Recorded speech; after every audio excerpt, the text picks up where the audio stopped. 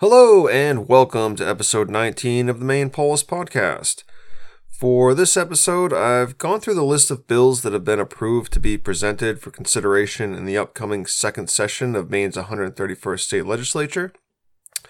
A few weeks ago, the Legislative Council, which is the administrative body for the legislative branch of Maine state government, it consists of the 10 elected members of legislative leadership. So the Senate President, Democrat Troy Jackson of Aroostook, the Speaker of the House, Rachel Ross of Portland, the Republican and Democratic leaders of the Senate, along with their assistants, so Senate Majority Leader Democrat Eloise Vitelli of Saginaw County and her assistant Democrat Senator Maddie Dougherty of Cumberland County. And then Senate Minority Leader Republican Trey Stewart of Aroostook County and his assistant Senator Lisa Keem of Oxford County. And the same for the House. House Majority and Minority Leaders Democrat Maureen Terry of Gorham and Republican Billy Bob Falkingham of Winter Harbor, respectively, along with their assistants, Democrat Christian Klitcher of Lewiston and Republican Amy Arata of New Gloucester. The Legislative Council convenes and the council members elect a chair and vice chair at the beginning of each legislative biennium. And the tradition is the chair positions alternate between the Senate and the House every 2 years. And they're set up like any other committee or board would operate. They basically make decisions following Robert's Rules of Order, along with whatever additional rules they decide to govern themselves with. And this group wields a good amount of power on how a legislative session is going to work. What bills will have a chance on the floor or even in a committee. It's an elite group of Maine politicians that few really know about. Okay, so one of the things they do is basically screen any bills that are going to be introduced after the deadline that's set for introduction of new bills during the first legislative session. And the deadline was, I think, last spring sometime. Anyway, it's long past for this session. So any rep or senator that wants to introduce a bill during this second session of the legislature has to have it approved by the Legislative Council. And so what I've done is gone through that list of bills that were approved to be introduced when they reconvene after the holidays. Now, they haven't released any of the text for the bills yet, so all we can go off is the title. But I've pulled a few that I think could be interesting and I think are worth discussing. The first one, or the first couple that caught my eye, have to do with illegal cannabis grows in Maine. If you're not familiar with what's been going on and some of the reports coming out of the Maine Wire the past few weeks, but they got a hold of a leaked memo from the Department of Homeland Security that claims that about 270 properties in Maine are actively used by some sort of illegal Chinese drug cartel. Here's a quote from the Maine Wire. Local, state, county, and federal officials, speaking mostly on the condition of anonymity, have confirmed to the Maine Wire that various law enforcement agencies have known about this foreign network of illicit drug manufacturing and distribution for more than 2 years. End quote. According to the same article, on September 15th, DHS sent the following memo to Maine law enforcement asking for help gathering intel on the properties. Quote, and this is from the leaked memo. We are requesting a response by state, county, and or local law enforcement officials with any information regarding illegal marijuana grows being operated in their areas by suspected Asian transnational criminal organizations. This collection effort is supporting a national intelligence gathering initiative to identify a comprehensive picture of the threat posed to national security by Asian transnational criminal organizations operating illegally in the United States. End quote. A little further down in the article, they report that, quote, according to the DHS memos, the sites are operated by Chinese foreign nationals, some who are in the U.S. illegally. DHS believes the network earns an estimated total income of $4.37 billion per year, some of which is returned to entities in the People's Republic of China. End quote. According to the Maine Wire, who had a reporter actually go out and locate some of these illegal grows and interview neighbors, they found one example in the town of Mexico that's within a school zone and close enough to a daycare that they can smell it in their playground. So they're doing something that is already defined as illegal in Maine, yet they appear to be operating with impunity from state laws. Other towns in the Maine Wire appears to have confirmed the presence of these illegal grow operations include Fairfield, Emden, Madison. There's a few outliers in southern Oxford and northern Cumberland counties, but the bulk of the locations the Maine Wire are confirming are basically scattershot up the 95 corridor, starting in Androscoggin County, across Kennebec and Somerset counties, and into Penobscot County. And if you have no idea what's been going on with any of this, then I'd recommend just going to themainewire.com and reading some of their triad weed articles. They've been doing reporting on it for a bit, and I'll put a few of their links in the show notes. But because of that reporting, and because of the fact that, for some reason that really isn't clear to anyone yet, the cops aren't just shutting these places down. They're in places not zoned for that type of commercial grow. They're blowing out transformers, threatening neighbors, and dropping trash along neighboring properties. For example, one neighbor specifically explains picking up empty packs of Chinese brand cigarettes along their property. Local, state, and federal authorities have confirmed they're aware of the situation, yet these illegal grows continue to operate with impunity within our state.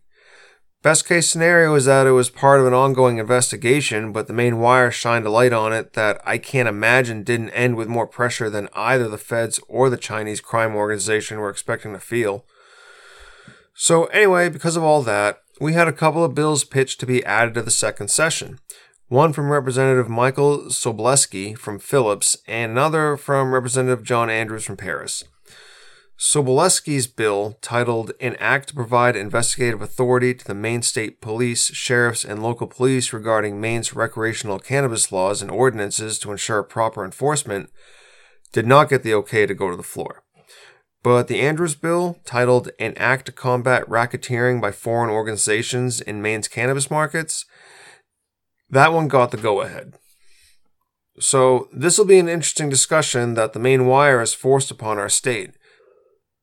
Another bill that caught my eye, sponsored by Senate President Troy Jackson of Aroostook County, titled An Act to Provide Investment Incentives to Keep the Portland Sea Dogs in the State. Okay, first off, I didn't realize conversations about the Sea Dogs leaving were happening, let alone to a degree to justify a legislative action. What I do know is that ownership of the Sea Dogs recently changed hands. Here's a quote from a Portland Press Herald article from December 2022. Quote, after 3 decades of local ownership, the Portland Sea Dogs are being sold to an organization that operates minor league baseball teams across the country. Bill Burke, chairman of the Sea Dogs, announced the team's sale Tuesday to Diamond Baseball Holdings, which in just 12 months has become the largest operator of minor league baseball franchises.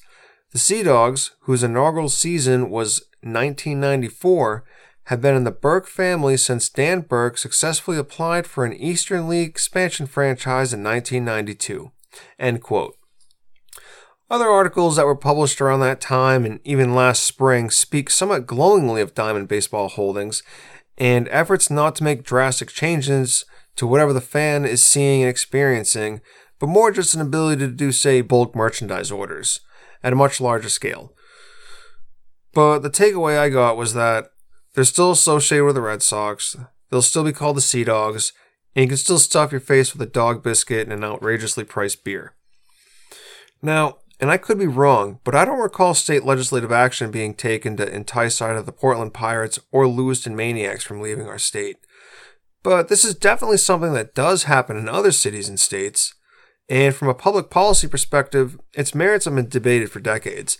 A specific example would be the idea that a state or city should willingly take on some portion, if not all, of the cost to construct a new stadium, along with the public infrastructure to support it. And sports teams will leave if they don't get what they want. Sometimes it's a new stadium, but it could also just be sweetheart tax breaks to benefit the franchise. Or in the case of the new semi-pro soccer team coming to Portland, they'll get to use Fitzpatrick Stadium for free for 10 years, and the team agrees to make capital improvements to the stadium. And the argument being that the total net benefit to the local economy of having this team playing in your city or your state justifies using taxpayer resources to keep them or attract them. Those opposed to this type of policy question the ethics of using public funds and tax dollars to effectively bribe a privately owned professional sports team from either leaving your city or state or convincing them to come to your city or state. Another real-world example of this debate is currently playing out between Oakland and Las Vegas. It was recently announced that the Oakland Athletics were moving to Las Vegas, And here's a quote from a local ABC affiliate in California. Quote, "After years of complaints about the Oakland Coliseum and an inability to gain government assistance for a new ballpark in the Bay Area, the A's plan to move to a stadium to be built on the Las Vegas Strip with $380 million in public financing approved by the Nevada government." End quote. So basically, they were having negotiations with the city of Oakland on getting a new stadium as part of an oceanside development project, but the Athletics ownership wasn't really liking what the city of Oakland was offering. Whatever deal they were working out wasn't as attractive as what Las Vegas was offering, a brand new 30,000-seat stadium with a retractable roof and a state legislature willing to dedicate $380 million tax dollars to the project. How can the city of Oakland compete? They can't, which is why they lost the Raiders to Las Vegas a few years ago as well. So, like I said earlier, I knew the Sea Dogs had new corporate ownership, but I wasn't aware that conversations of the Sea Dogs leaving had already become so serious as to justify providing state-level investment incentives. So I'm very interested to see what the language of this bill is going to look like and who provides testimony in support of it. And the fact that it wasn't one of the reps or senators from Cumberland County or Portland, it's coming from an Aroostook County Senator, Troy Jackson, the Senate President himself, and the current chair of the Legislative Council. And I'm just speculating here, but my guess is that he didn't come up with this idea all on his own. So I'm looking forward to seeing who speaks in support of this one and why. Okay, another one that everyone in Maine should know about, especially if you spend time in areas where there are ticks, sponsored by Senator James Libby of Cumberland County, an act to require the reporting of alpha-gal syndrome. What is alpha-gal syndrome? Alpha-gal syndrome is a tick-borne disease that causes a person to become allergic to red meat. They believe it's being transmitted to humans by the Lone Star tick. So picture a tick with a white marking on its back. Lone Star ticks are a type of tick that had not been in Maine historically, but there have been reports that they're here now. So consider this also a public service announcement. Those things are in Maine, so be on the lookout. And if you come across a Lone Star tick, maybe preserve it and let the state wildlife agency know about it. And if you get bit by one, even if you get it out intact and the bite is manageable, maybe check in with a doctor and let them know you got bit by a Lone Star tick. Okay, another one that could get interesting depending on the language and what they're trying to do was proposed by House Majority Leader and member of the Legislative Council, Representative Maureen Terry of Gorham. An act to amend the recapture penalty imposed under the Farm and Open Space Tax Law. Alright, so what the Farm and Open Space Tax Law does is offers farmers and landowners with some desirable open space that they'd like to protect from development and also probably permit the public to have access in the case of open space, a tax abatement program that basically works like this. When the town assessor shows up at the local farm that has a good portion of their land enrolled in the Farm and Open Space Tax Program, the assessor is not allowed to look at that parcel of land and assess its value based on what it could be, only at what it's actually being used for. So, for example, if Mr. and Mrs. Farmer have 20 acres of pasture land, the assessor can't look at that and say, well, what you have is a parcel that could potentially be 10 separate 2-acre lots, and then tax Mr. and Mrs. Farmer based on its potential use, not its actual use.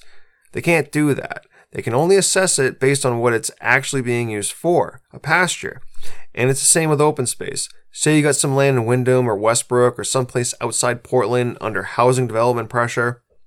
It's got a little trail, goes out to a cool bluff or something, or it goes along a river for part of it and there's a bunch of wildlife there. If you agree to put the land into the open space program, then it can only be assessed as open space. They can't assess it as a potential house lot with a mountain view or as an undeveloped waterfront property with ocean access. It's just open space. So when the local property tax assessor comes along to assess the value of the pasture or open space parcel or whatever, they can't base their assessment on what similar parcels in town have sold for. So it limits what the assessor can look at as a comparable property. And so the landowner is able to keep their property tax from being tied to the value of land as house lots. And the collective benefit of letting them pay less taxes is that we can continue to have access to a stable local food shed and a thriving agro-tourism sector. It protects wildlife habitat and in many cases provides the public a space to enjoy the outdoors. And there's also data supporting the idea that having a large open space parcel increases the property value of nearby properties. The laws are technically separate for farmland and open space, but the penalties for withdrawing from them is the same. If the landowner wants to withdraw from the program and sell off some house lots, or new landowners want to withdraw from it and do the same, then they'll end up paying a penalty on however much land they remove from the program. And depending on how long the land has been in the program will depend on how that penalty is figured out.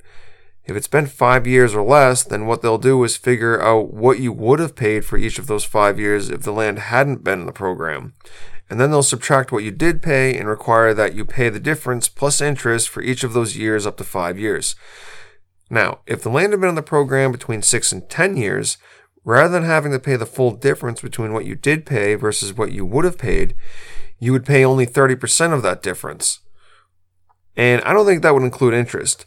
Then, if it was in the program for 11 years, then they'd have to pay 29%, 12 years, 28%, and all the way down to 20% for land in the program for 20 years or more. Which, I actually had done a lot of research on this program, maybe like 20 years ago. It's been a while, but I don't recall percentages like that in the program. I'm pretty sure it worked more like what I described for the 5 years or less scenario, with maybe some sort of cap at some point. I can't remember for sure, but this program may have seen a softening of the penalty over the years. And this is one of those that can have good and bad. It's helpful for people that want to keep and operate their farm, as well as keep open space for future generations, and still be able to afford the property tax rates that tend to go up as development pressure mounts. But it can also hinder growth. It removes large tracts of land from housing development potential during, say, a housing shortage that's causing the price to own a home in certain towns to be astronomical when compared to what people actually earn. And I should reiterate that the bill's sponsor, Representative Terry of Gorham, is one of those towns that has and continues to experience some of that housing development pressure I've been talking about. So it'll be very interesting to see what it is Representative Terry has in mind. Okay, let's see. Speaker Rachel Ross of Portland is going to be proposing an act to enact a Farm Worker Bill of Rights. That'll be an interesting one too. In the past, they've usually tried including a minimum wage requirement for farm workers, which sounds good, but always hits a big pushback from any farm that employs temporary workers. People that are out picking apples by the bushel or raking blueberries by the pound for 3 weeks out of the year, you can't require farms to pay these people $13.80 an hour and expect any of those farms to exist. And it's not the farmer's fault, it's just the economic reality of our current situation. And to require the farmers that feed us to suffer the consequences is both callous and short-sighted. And to be clear, I don't mean to sound callous to seasonal farm workers, but some of this comes from my own experiences and observations. If you're a seasonal farm worker, you're not getting paid by the hour because you're getting paid by the amount you pick. So, if in an hour, you rake up 60 pounds of blueberries, and the other guy rakes up only 30 pounds of blueberries, then you get paid more than the other guy. And frankly, if the job is to pick an entire field before the harvest goes bad, and you pick twice as much as someone else, then you should be paid twice as much. It doesn't seem fair otherwise. And even if it were considered fair, why should you then continue working twice as hard, sweating out under the sun, when you know you'll get paid the same amount for working half as hard, taking longer breaks, and picking where there's shade? Who cares if the field doesn't get done in time? The pay is the same either way. Farmers can't operate under those economic conditions. It'll ruin them. And the retail markup, if they were to attempt it, would devastate our state's agricultural sector's ability to compete with imports from places that don't require anywhere near as high a pay rate for seasonal farm work. We can even apply it to the U-Pick apple orchards across the state. They don't charge customers based on how long it took them to pick their apples. They charge them based on how many pounds of apples they picked. Charging by the hour would ruin them and make no sense for a farm wanting to stay in business. These aren't supposed to be a full or even part-time jobs. It'll last for a few weeks and then that person moves on to something else.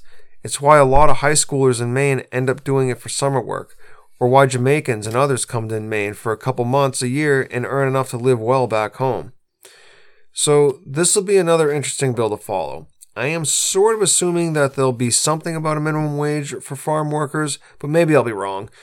But I'd still imagine there'll be something in there about farm worker pay. So maybe it'll be some sort of compromise, but we'll see what the language says. Okay, I'll do one more for today. And it's one being sponsored by Senator Chip Curry of Waldo.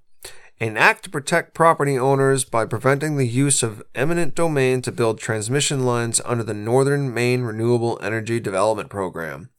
So, if you didn't know, in addition to the New England Clean Energy Connect project through the Western Maine Mountains that is happening despite the wishes of communities, elected officials, and voters statewide, is happening anyway. Well, there's a separate project trying to build another transmission line of some sort through eastern Maine now, and this is likely an attempt to get ahead of it a bit better than the one that ended up being mandated through western Maine, even though that one was opposed from everyone except the Maine PUC and Governor Mills. So this will be another one that'll be interesting to see who comes out against or in favor and why. Alright, I guess that's good. There's a few others that I was going to look at, but I also wanted to see how quick I could spin out one of these. So maybe I can come back and look at a few more before the second session officially starts. As the actual language for these bills are released, I'll probably try and do a follow-up episode, or at least try and track these on the website, themainpolis.com, whether it be with quick write-ups or posting links to where the bill and any testimony can be read. And I've been experiencing a bit more with having the comments on for people. I mostly don't do it because I don't want to deal with spam.